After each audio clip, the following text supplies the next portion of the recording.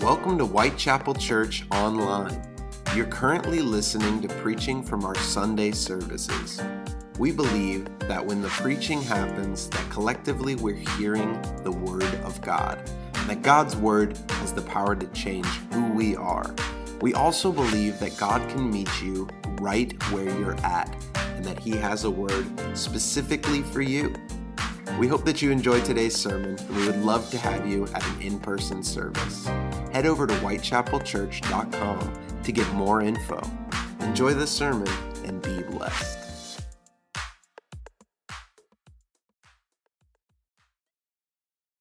If you would turn with me this morning over to the book of 1 Peter, we're going to spend a little bit of time this morning taking a look at 1 Peter chapter 4, and we'll get there in just a minute. But I want to start this morning by asking, do you know who this iPad, there we go. Anybody know who this guy is? Our family visited Memphis this past summer, and I grew up an hour and a half-ish or so from Memphis. And it was this place when Elvis, where we grew up, is where Elvis kind of really got a start. And he was playing in these little bitty venues that would only hold 20, 30, 40, 50 people. And so everybody talks about Elvis, where we grew up. And I went to Memphis with my family, and when you go to Memphis, there's one thing you have to do, right? You have to go to Graceland. Not with my family. They didn't want to go to Graceland. And I'd been to Graceland before, and you then gone through the museum, and you see the motorcycles and the Cadillacs, and you get to see the mansion, you get to see all of this stuff. And so I was telling them all about this stuff, about Elvis, and I'm like, don't you want to go? No, not one of them wanted to go. And so I'm thinking, I'm the dad, right? I can pull the dad card, and I can say, we're going to go to Graceland. The closest that we got to Graceland was driving by and doing a U-turn on the way out of town. That's as close as we got to Graceland. The one thing I do celebrate, though, is at Christmas time, when I sing Blue Christmas, both of my daughters, woo-hoo-hoo, in the background of when I'm singing Blue Christmas. That's about as much as my family loves Elvis, though. But if you have any age at all, you know who Elvis is. Even younger generations know some of the songs that Elvis did. The king, right? The king of rock and roll. And we could share story after story of how successful Elvis is, or the number one songs that he had, or how he swept the nation, good or bad. We don't want to dive into the good or bad of that. But there's no denying the success, even as it's continued for the decades after his death, of Elvis. Several years ago, though, his wife Priscilla was being interviewed for Reader's Digest. And in the interview with Reader's Digest, this is what she said about Elvis. In spite of his enormous success, Elvis was basically, and listen to this, Elvis was basically an unfulfilled, miserable man. The height and the pinnacle of success in the 50s, 60s, and the early 70s. If there was anybody that we in America would have looked up to and said, boy, he is successful, he really has things together in his life, it would have been Elvis. But yet his wife said that he was an unfulfilled, miserable man. This is what she went on to say. Elvis's fruitless search for a source of significance led to his death from obesity and drug dependence at the age of 42. She said Elvis never came to terms with who he was meant to be or what his purpose in life was. Did you catch that? Elvis never came to terms with his purpose of life or who he was meant to be. And it led, she says, to the abuses of trying to find significance in his life. With all of the sincerity that I have in me, with all of the gentleness that I have in me, I think if we were to look around the church, and I'm not just going to say Whitechapel Church, I'm going to say the church in America as a whole. If we were to look around the church, I think that we have got a church in 2021 that has not found the purpose for which God intended us. Much like Elvis didn't find his purpose in life. Take a look at where we are. We have a church that's being led by the culture instead of a culture that is being influenced by the church. We have a church that is running from where God is calling us to go. We have a church that is cowering under the power of the enemy. And I believe that God is saying, Whitechapel, I want you to be the church that I created you to be. So we're diving into this series this is our third week that we've been in now, called Spiritual DNA. Because I believe that we have to truly understand who God created us to be, so that we will be able to understand the significance of what God wants to do, not only in us, but then through us as a congregation of believers. God has given us our purpose. We say that our purpose at Whitechapel Church is two simple things: discovering Jesus, and the next part of that is sharing His love. If we were to take a look at the history of Whitechapel Church, now, I've only been here for 3 weeks, so I can't go into the deepest nooks and crannies of all of our history. But I could venture to say, just from the bit that I know about Whitechapel Church and from the things that I have heard about Whitechapel Church, we have done a great job of discovering Jesus. We've done very well with discovering Jesus. But I, this morning, want to push you to the next step of that, so that we can step out of our comfort zones and step into the power and authority that God has ordained for us as a church to move past the discovery phase in our walk with Him and get to the sharing Jesus phase in all of our lives. We, Whitechapel Church, have to get to a place till we understand our calling as a congregation of believers. We move past where we want to just soak everything in and get to the place to where the Holy Spirit overflows out of us into our community and those that are around us. We'll get to 1 Peter 4:10 in just a minute. But here in Ephesians 2:10, Paul says to us, "For we are God's handiwork." Listen to this. "Created in Christ Jesus to do good works." Now that gets us excited. We are God's handiwork. You are God's handiwork.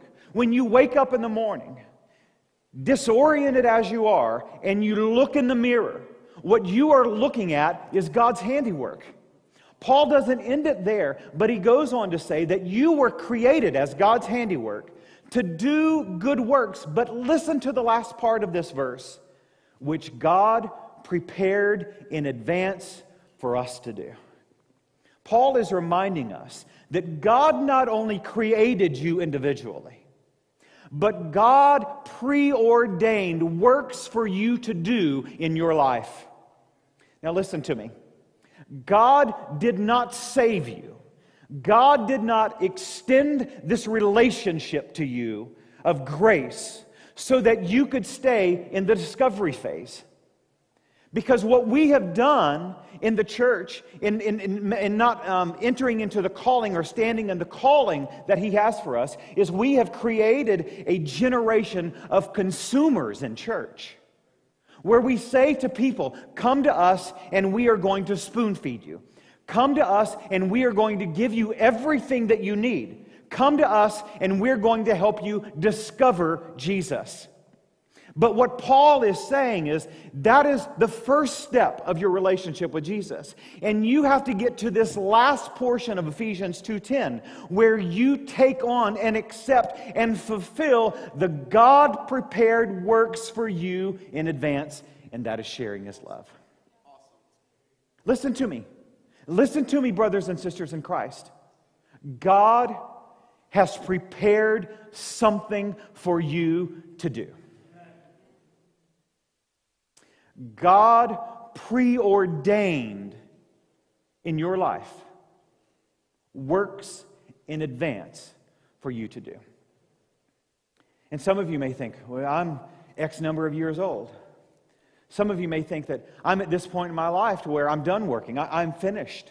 I don't have to work anymore. I've done what God wanted me to do. And you hear people at the end of their life, I don't know why I'm just hanging on in life. It's because God prepared works in advance for you to do. God wants you to discover those works so that you are not just a consumer in church, but you are a contributor to His kingdom. God prepared works for you in advance, and He intends for you to make an eternal difference in other people's lives by sharing His love. This may be your first time with us this morning. This may be your first few times with us. You may be new to Whitechapel Church. But whether you're new or whether you've been here for 70 years or more, God's got a work for you. God has a work for you. And my prayer for you today, as we take a look at 1 Peter 4:10 this morning, is that you will discover the God-given calling that He had in mind for you when He knit you together in your mother's womb. 1 Peter 4:10. Just one verse that I want to share with you here. I'll place other verses up on the board for you to take a look at this morning.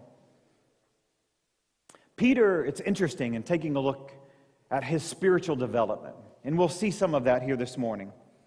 1 Peter 4:10 says this, each one, that's you. Each one is you. So you can take out those two words and you can put your name in there. So for me, I would read, Michael should use whatever gift he has received to serve others, faithfully administering God's grace in its various forms. Now, if we were to go back and take a look at what is it that Peter is talking about here? You remember Peter, who Jesus said, upon this rock I build my church. Do you remember Peter, who whenever they came to arrest Jesus, the bold, brash, gruff Peter drew out the sword and took off the ear of the soldier coming to arrest Jesus because they knew what was going to happen to Jesus. You remember Peter, who rebuked Jesus when he was sharing about his upcoming suffering and death. Do you remember this brash, do you remember this very gruff Peter? And you remember how bold Peter was if we go back and we look at all of the Gospels, specifically the Gospel of Mark. Here is kind of a wild and rough Peter. But what we're seeing when Peter is now written 1 Peter and 2 Peter, and we're seeing happen in his writings here, is a total different Peter.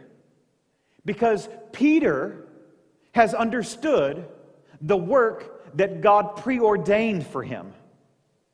So in the Gospels, the Peter that we see is a wild and kind of a loose cannon of a Peter. But now we get to 1 Peter and we get to 2 Peter, and we're seeing Peter's writings, and Peter actually uses words like humble. He uses words like submit. He uses words to say, in essence, it's okay for us to suffer in the manner in which Christ suffered.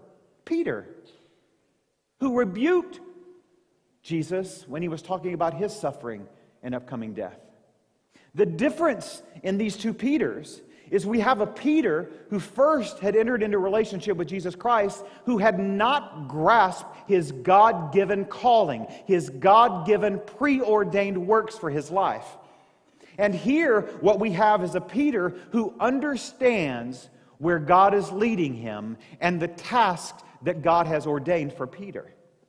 And so when Peter is writing 1 Peter here, you get to verse 7 and Peter says, listen, the end of days is coming very, very soon. We are in the end of times. And then you get to 1 Peter 4:10 and Peter says, listen, followers of Jesus Christ. This is what you should be doing. Discovering the God-given gift that you have so that you can then use it to serve other people. Now, I want to make a distinction here because you have to understand what Peter wrote.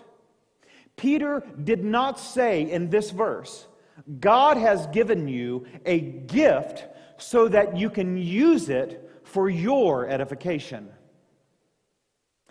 Peter did not say, God gave you a gift for your sake. What did Peter say? Each one should use whatever gift he has received, the next three words, to serve others. When we hang out at Discovering Jesus, we are not fulfilling the command that Peter has given to the church by using our God-given gifts to serve other people. God has a work for you to do.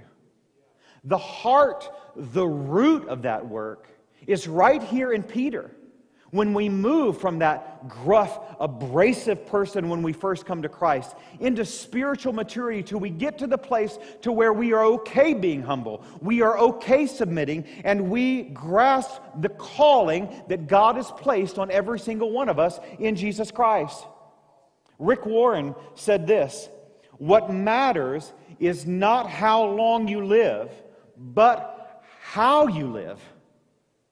What matters is not the duration of your life, but the donation of your life." The Bible says we're created to serve. We're saved to serve. We're gifted to serve. We're shaped to serve. We are commanded to serve. Do you see the correlation of the great Pastor Rick Warren's words with Peter's words here in 1 Peter chapter 4? We are created to discover who God made us to be and those works that He has preordained or prepared in advance for each one of us. Listen to me, brothers and sisters. God wants to work in your life so He can work through your life. And as followers of Jesus Christ, we get and we understand, God, I want you to work in my life. But we mess up by leaving our relationship there. He not only wants to work in you, but He intends to work through you. How do I know that? Listen to your prayers. Listen to your prayers. God, I need you to work in my life. God, I need you to do this in my life. God, this is you've got to do this. And so, God, I'm dependent on you and I'm reliant on you for this. And we pray over and over and over, God, I need this. God, I want this. God, this, and this. And we forget to say, God, use me. Today is a day for you to say the prayer, God, use me. And move me past discovering Jesus. And get me to the place of sharing His love. Your purpose in life, Rick Warren has reminded us, is not just the relationship with Jesus Christ. It starts there and it continues for all of eternity. But it has to move past that of God do this to getting us to a place of God use me. Remember, God prepared you for this. The writings from Peter, the writings from Paul tell us God prepared not only you, but He prepared the works for you. And so it really does fit together like a glove. So it goes hand in hand together. So the work that He has for you is the work that He has for you, and you fit together like a glove. And listen, if you don't step into that role, then you are going to end up the way that Priscilla Presley described Elvis Presley, a miserable, unfulfilled human being. That's as simple as I can make it. And there's not a lot of hope in that. But our hope comes in Jesus Christ. Our hope comes in discovering who He called us to be. Our hope comes then from moving past that discovery phase to getting to the place to where we're sharing His love in the works that He has prepared for every single one of us. In Job chapter 10, verse 8, this is what the Scripture says. Your hands shaped me and made me. Job, who had lost it all. Job, who had no hope here on the earth. is making the proclamation that would eventually sustain him in life. Your hands, he prayed, your hands shaped me and your hands made me. Peter says, they shaped you, they made you, so you can grasp the gift that he's given to you for the works that he has prepared for you. The next scripture here is Matthew 20:28. These are Jesus' words. Jesus is saying to us, your attitude must be like my own. For I did not come to be served, but to serve. Now, if there was anybody that could have demanded to be served, definitely it could have been the King of Kings and the Lord of Lords. He could have commanded at the Last Supper the disciples to say, now gather around me, you all are going to spend time washing my feet. But Jesus didn't do that. Jesus said, I want you to have the same attitude that I have. Jesus said that. I want you to be a servant. Interesting. It kind of sounds like Rick Warren's words, right? Kind of sounds like Peter's words, right? This is the mindset that we should have to move out of the discovery phase and get into the sharing his love phase. But I want to say this to you. The discovery phase, the real trick here, is the discovery phase of Jesus is never ending. But we buy into the lie of the enemy that we are in one phase or the other phase. And you might say, how can I be in the sharing his love phase when I don't fully understand his love? You don't have to fully do anything. All you have to do is be fully faithful with the attitude of Jesus Christ and be willing to be used by Almighty God.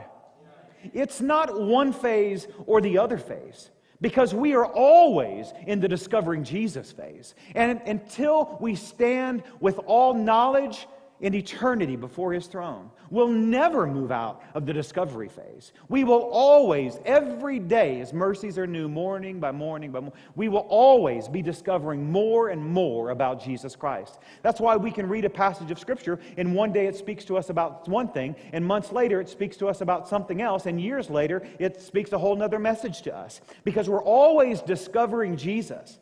But we can't buy into the lie of the enemy that we have to do all of our discovery first and have some type of discovery diploma before we move to the sharing his love phase. Listen, if Jesus has done any work in your life, then you have to move from the discovery part of that and get to the place to where you are sharing his love. God has given you a gift. That's what Peter says. That's what Paul said. God's given you a gift. You've got to find that and then get to the place to where you are being obedient in sharing his love. That's part of what we desire to do here at Whitechapel Church. We move you to the place to where you have discovered that gift and then are willing, faithful, and obedient in having the mindset of Jesus Christ. What happened in the early church, I think, is really a great example for us.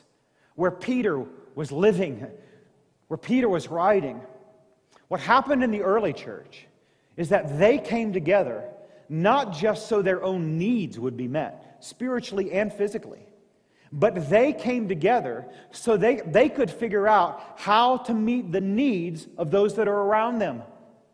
Interesting, isn't that? It wasn't just about them.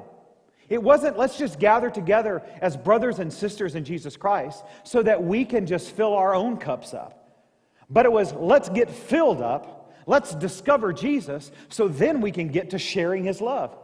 They, in the early church, gave us a model of how we can meet the needs of our community right here around us. You know, here's really the bottom line. If I were to sum up today's message and what our calling is as a church in just a few words, it's this: it's not about you. It's about him. And that's why we discover Jesus. It's not discover Whitechapel Church. It's not discover what are our doctrines, what is our deep theology. Those things are well and good, and those things are necessary for us. But if you don't discover Jesus, all you've got are just some words on a piece of paper. And God is calling calling us deeper in the discovery part so that we can move to the part of sharing His love. Some of the confusions that we have in the church is ministry. Who is it that does ministry? And sometimes in the church in America, we have bought into the lie of the enemy that ministry is all about the people that we can hire to do ministry for us so that we can come and just be consumers in the church. But that's not what was happening in the early church. The church that Paul was writing to in Ephesians 2:10, telling them that God had prepared some things in advance for them. They weren't just consumers. They didn't just come and say, okay, we're hiring this person to do and coordinate ministry for us so that we can sit back and really enjoy and discover who God is what God is doing. The church that Peter was writing to, that we read this morning about in 1 Peter 4:10, was not just a church who gathered together and they said, okay, let's get these people to do ministry for us. But instead, the early church was a church that came together and said, we are here to do ministry. In other words, share His love. They didn't just hire people or a staff and say, this is what our ministry does. They stepped into their authority. They stepped into the kingdom and said, God, use us with the mindset of Jesus, not to come to be served, but so that we can serve. So I ask you this morning, how good are you at the serving part? How good have you been at the sharing His love part of what we believe God has called us together to do as Whitechapel Church? If you were to do an assessment over this last year of your life, and you were to say, how good was I at serving? God, give me a report card on how good I've been at sharing His love, or how good that I have been in serving other people, in the gift that God has given to me. What would your report card be? What would your report card look like? Now you might say, well, this has just been a crazy year, right? We were locked in our house for a couple of months, and we were still not getting out a whole lot, and things are just looking totally different. Did Peter write in the craziness of the world that they were living in at that time, where they risked their lives by announcing their faith in Jesus Christ? God has got a gift for you, and God has got a job for you, but don't fulfill that whenever it risks your life or there's a global pandemic. That's not what Peter wrote about. It's no coincidence that God has planted you right here on January 17th of 2021. It's no coincidence. It's no coincidence that you live where you live. It is no coincidence that you work where you work. It's no coincidence that you have the family and friends that you have. The reason all of those things are in your life is because God has given you a gift. And God intends for you to use that gift to share His love with those that you encounter every single day. We don't hire people for that. We don't go out and bring in a ministry staff and we say, this is what we want you to do. I want you to come share His love with my neighbor. God has given you that responsibility. God has given you that calling. God has placed those people in your life so that you can move from discovering Jesus into the sharing His love piece, so you can come back and discover more of Jesus, and then you can go share His love, and you're constantly discovering, and you're constantly sharing, and you're constantly operating in the gift that He has placed on your life. You see, Jesus had an attitude of willingness His entire life. Your attitude, he said, has to be just like my own. The psalmist in the 100th Psalm, verse 2, says, serve the Lord with gladness. Share His love with gladness. Move into that. Paul, writing Romans 12:1, says, because of God's great mercy, we offer ourselves as a living sacrifice dedicated to His service. Jesus said it. The psalmist said it. The apostle Paul said it. The great Methodist missionary, E. Stanley Jones, said it. He said, grace binds you with far stronger cords than the cords of duty or obligation can bind you. Listen, he said, grace is free, but when you take it, you are bound forever to the giver and will catch the spirit of the giver. Like produces like. Grace makes you gracious. The giver makes you give. How do we become like Jesus? We just enter into a relationship with Him and discover more and more of Him every day. But we don't just get to stay there. We've been called and assigned and given the God-given task and responsibility to move to also sharing His love. God has placed us here at Whitechapel Church so that we would be able to have the mindset of Jesus and give of ourselves willingly to what He has called us to be. So one of the things that I've actually done this past week is, the past couple of weeks is, I've looked for paper and pens. I still can't find the paper or pens. Kelly Ray, and we were praying for Kelly. Kelly is actually in the hospital and has had some type of reaction to COVID or medication or something going on in her body. And so we've been praying for Kelly and been asking the Lord to heal her body. And so I don't have anybody to tell me where the paper and pens are. And so I've just been looking in cabinets and been looking in closets. And we've got a lot of stuff, but we don't have any paper and pens. And so I'm fixing that this upcoming week. But in digging through stuff and just trying to find some paper, I ran across a book that was actually published in the 70s. And it piqued my interest because I love history. I love reading about history. This book, Now and Then, is actually about Whitechapel Church. Knowing that I was going to be sharing with you today about the calling that God has given to us as a congregation, I picked up this. I mean, it's like 45 short pages and a lot of photos in here. I picked up this book and I just wanted to begin to understand what someone had written about 50 years ago about Whitechapel Church. And so I just began reading about this, and then the more I read, the more I was captured and the more I was consumed about the calling that God has placed on Whitechapel Church. You see, one of the things that I think that we need to understand is why, in God's infinite wisdom, does He want there to be a church right here in South Daytona? He's given us works in advance to do. We see that in the Scripture. We see that He has sustained the ministry faithfully through the decades. We see how God has walked in men and women that have stood to lead this congregation. But we have to understand, God, why is it that you want Whitechapel to exist? God, why is it that you want me to be a part of Whitechapel?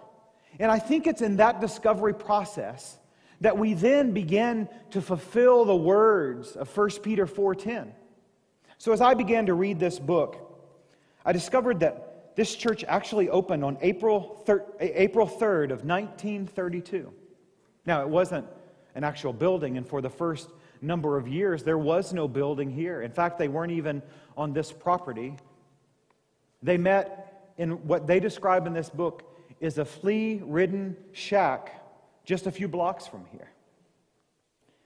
In 1940, with the help of Florida Church of God Ministries, the first full-time pastor came to pastor this congregation some 7.5 years to 8 years after some people in this community actually launched a congregation. Two names, and if you've been at Whitechapel Church, you've probably heard these names. It's Miss Pinkerton and Miss Bevel. This is the recorded conversation in this book. After they had been talking for some while, this is what Miss Bevel said. "Oh, Miss Pinkerton, I'm so fine today, except that I feel deeply concerned over something that I'd like to talk to you about, if I may." Miss Pinkerton said, "Sure, Miss Bevel, go right ahead." And I want you to listen to these words of Miss Bevel. "Of course, you know of the trouble the dairy truck drivers are having recently with boys taking milk tickets from their trucks. Now, I know that most of you, in fact, probably 95% of you, have no clue what I'm reading about when I say milk truck drivers. But in 1932, that was the concern of these two ladies who started this church. She said, "This morning, as I looked from my window toward the garage, I saw a policeman talking to two young boys who had been apprehended. I don't know who they were or where they live, but it made me think that we should do something for the children of this community. I've been thinking for some time that they should have more of a religious influence on their lives. Do you think that we could have a Sunday school? I don't know one family around here that takes their children into the city for Sunday school." Did you catch those words there? It's easy to just read through a book right here and say, "Oh yeah, that's a neat conversation that was actually recording." But in those words, before this congregation actually started, God had given us an assignment. Did you catch what she said? She said, we should do something for the children of this community. Now, it wasn't for the sake of just the children. It was for the sake of these children to discover Jesus themselves. It wasn't for the sake of the milk and the milk tags that were being stolen by these rowdy boys. It was so they could share His love, to lead others to discover Jesus.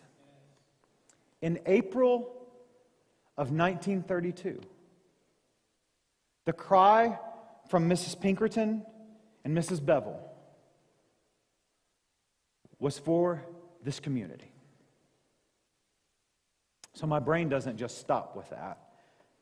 I like numbers, I like statistics, and so then it spurred inside of me a yearning for this community.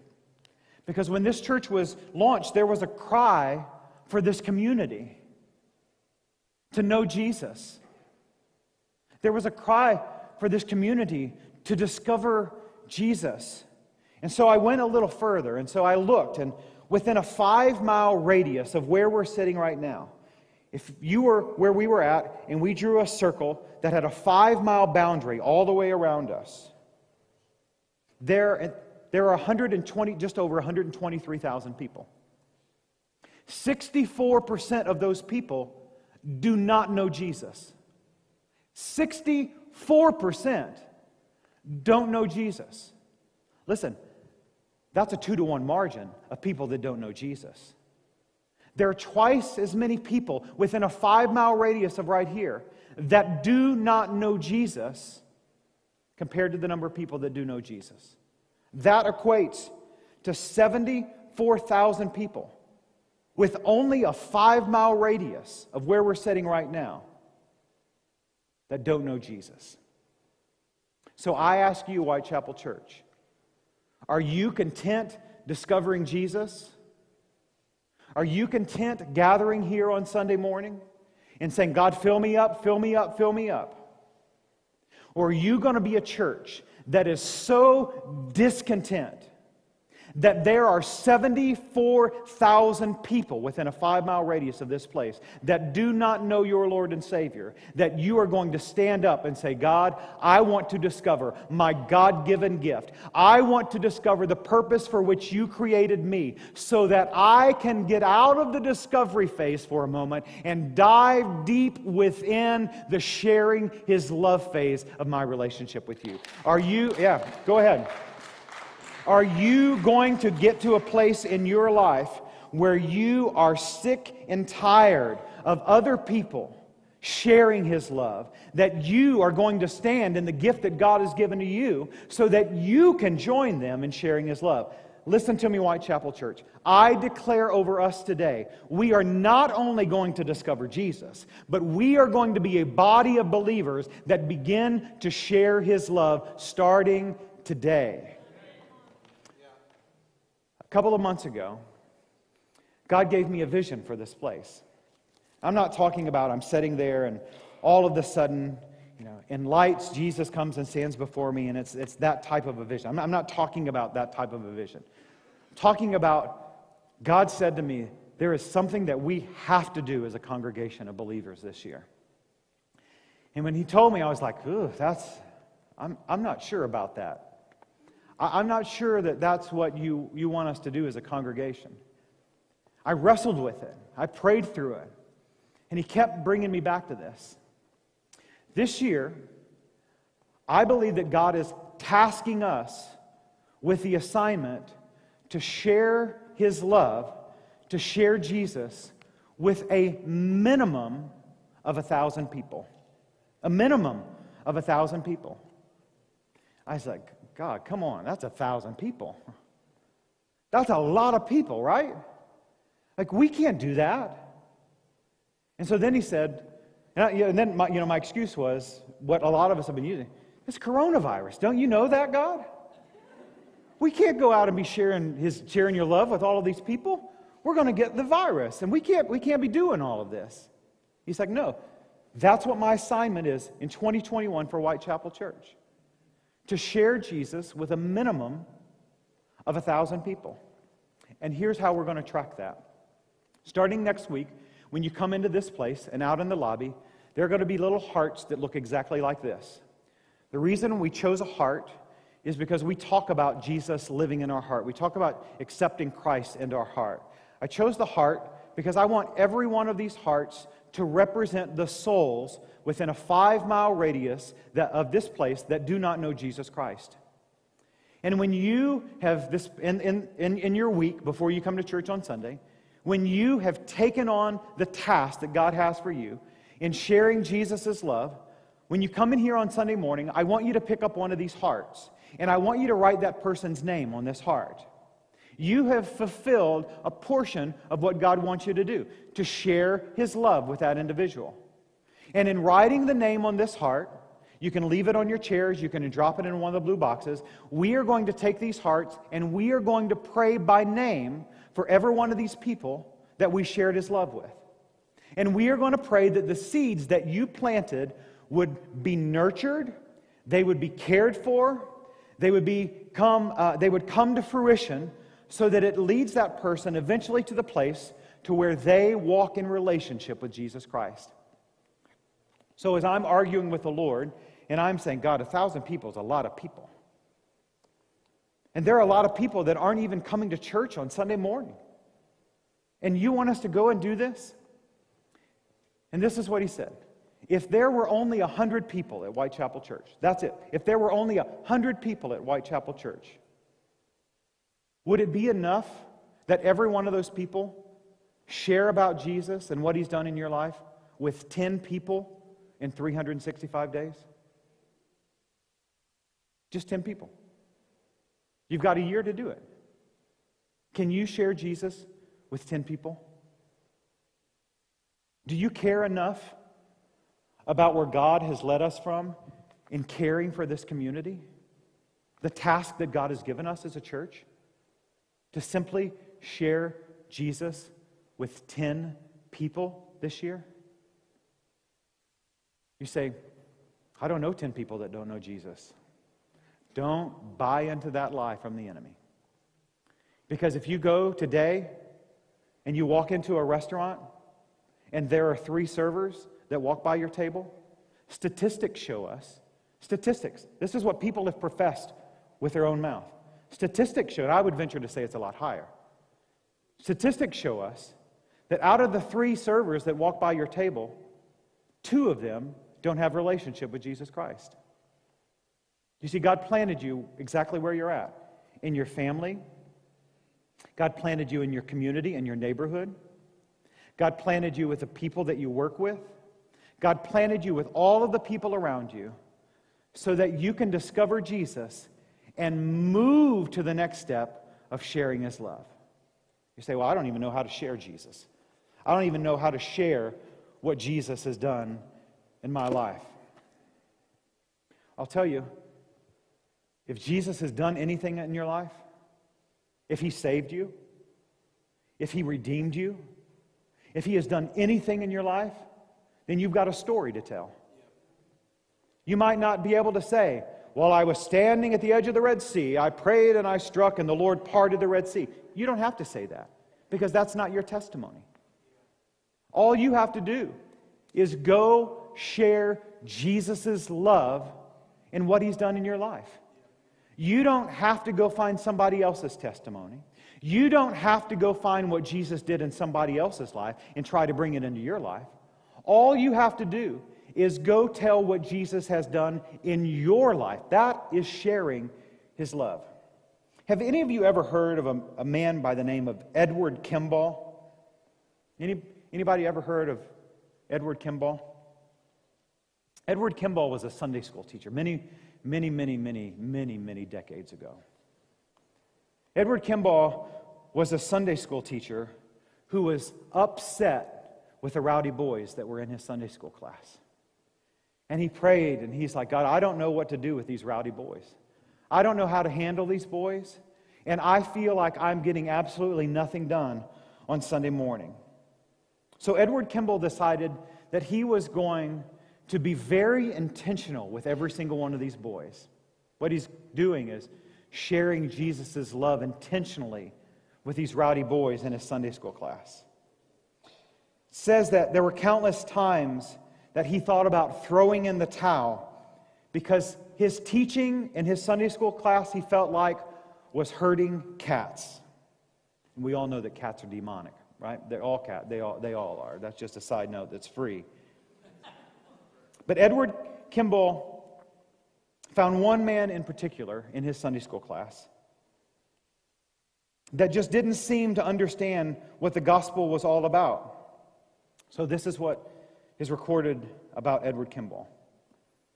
Kimball went to the shoe store where he was stocking shelves and confronted him in the stockroom with the importance of a personal relationship with Jesus Christ, sharing His love. That young, rowdy man in that Sunday school class of Edward Kimball's was D.L. Moody. In the stockroom on that Saturday, because Edward Kimball went to share Jesus' love with this man, D.L. Moody gave his life to Jesus Christ. In D.L. Moody's lifetime, he touched multiple continents for God.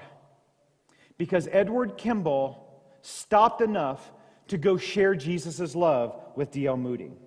Under D.L. Moody, another man's heart was touched for God. That man's name was Wilbur Chapman.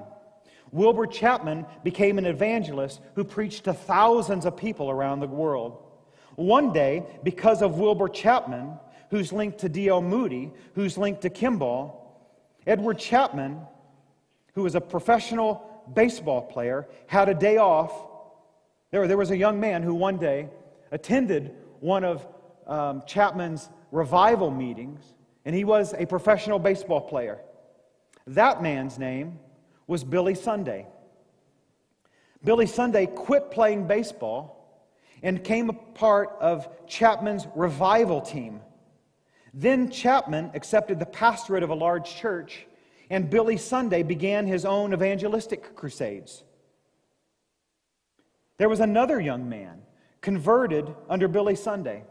His name was Mordecai Ham. He was a very scholarly, dignified man. He wasn't above renting a hearse and parading it through all the streets with a loudspeaker advertising his meetings.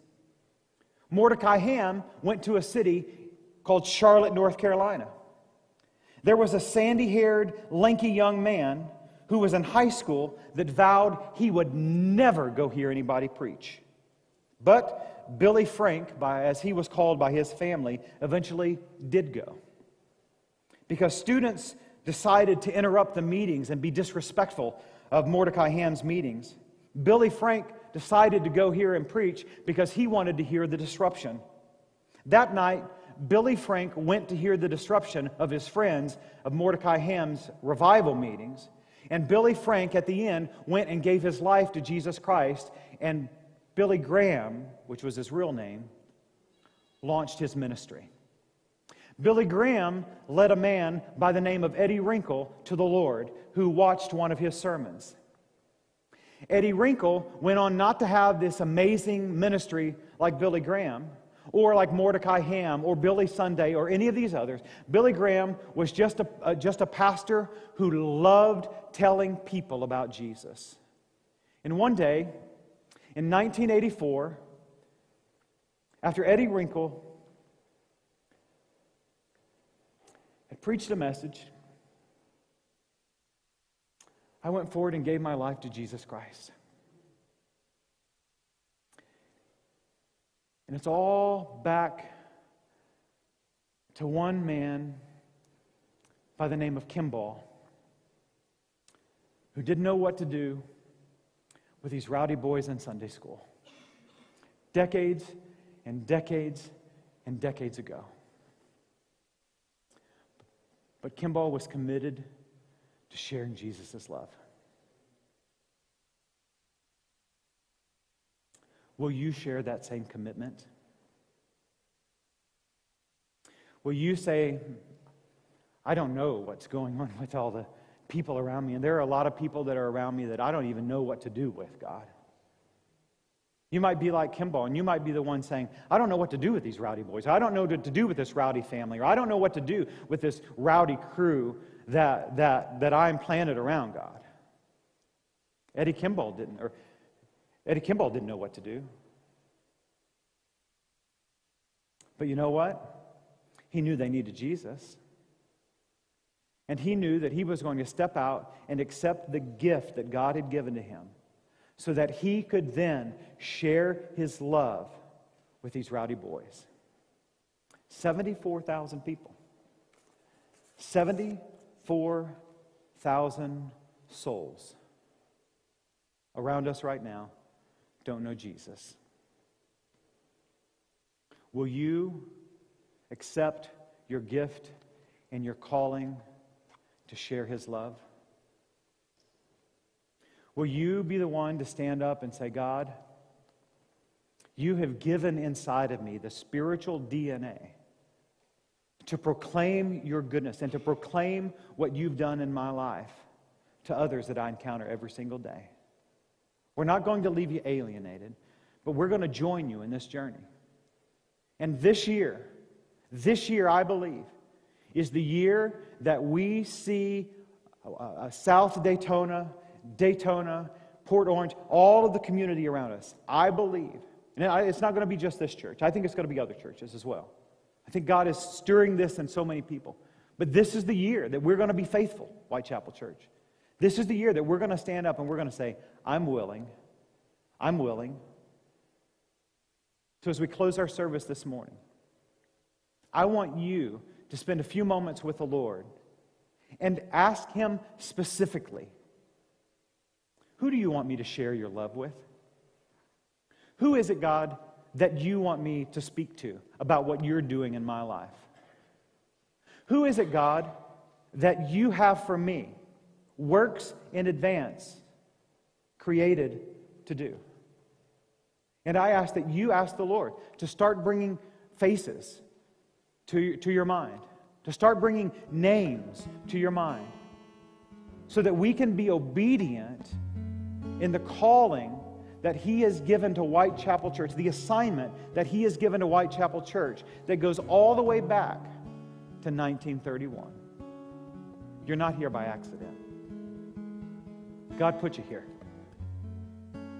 And He put you here so that you can discover Jesus and then move to the next step, the next phase of sharing His love. Will you go with us on this journey?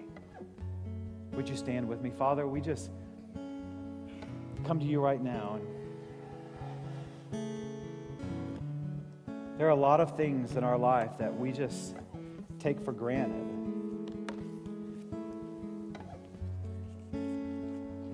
We don't want our relationship with you or the calling that you've given to each one of us to be one of those things. And I just ask right now as we close our service that each of us would experience more of you, so that we can then accept the calling you've placed on our life to be sent out to serve and to be sent out to share your love. God, in this moment, I just pray that you would bring names to our mind, bring faces to our mind, Lord, of who you intend for us to share with about what you're doing in our life. God, in this moment, just speak to us. In this moment, Lord, it's my prayer that you would commission us to be your ambassadors, to accept that calling that you gave this church in 1931 and live it out fully some 80 years, 90 years later. God, in this moment, speak to us. We yield ourselves and lift you up and praise you and worship you. And ask this in Jesus' name. Amen. As we close our service this morning, spend some time in prayer to the Spirit, asking, God, what gift have you given me? Ask Him to reveal it to you. Ask Him to reveal the calling that He's placed on your life so that He can begin to use it to share His love. Remember, it's not about us. It's about the work that He's doing, and we join Him in that. So as we close our service this morning, ask the Lord specifically, and then we'll come and we'll have a prayer of commitment here at the end. If you want to come and kneel at one of these altars, do that. But as we sing, let the Lord speak to you and respond to what He might be saying. Powerful name. And as you walk out those doors, there are 74,000 people today that are waiting for you to tell them about that name. Would you accept your gift? Would you accept the works that God has prepared in advance for you to do? And would you step into this next phase with us of sharing His love with those 74,000 people? Don't enter into this lightly, because the impact of eternity can be decided right now in this room. Now, the work of God is absolutely going to go forth, and God is going to accomplish with or without us that which He desires to do. But today, I'm hoping for a people that are willing to say, I'm not going to let the work of God move forward without me. And I'm going to be one who stands and takes the responsibility of sharing His love with those 74,000 people. As you go this week, pray that God would give you those moments necessary to share His love. You don't have to get the biggest Bible that you can imagine and begin to beat people over the head with it. We're sharing His love. That's simply what He's done in your life. So go tell. Go tell. Go tell what Jesus has done for you in sharing His love. Lord, bless us as we go from here today. Speak to us. Put names in our brain that we can't get out. Put faces in our name that we can't get out. Put a burden on our heart for these 74,000 people that do not know you, that are right outside these doors. God, we pray and accept the commission that you gave the Pinkertons and the Bevels 90 years ago this year for a burden for this community.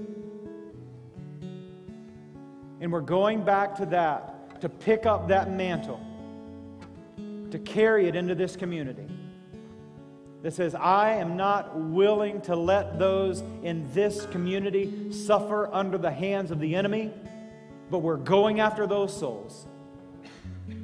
So today, commission us. Today, empower us. Today, give us your word. Today, help us discover the gifts that you've given to us and the works that you've prepared for us in advance. We accept this and walk forward in it. In the beautiful, powerful name of Jesus Christ. Amen. May the Lord be with you as you go this morning.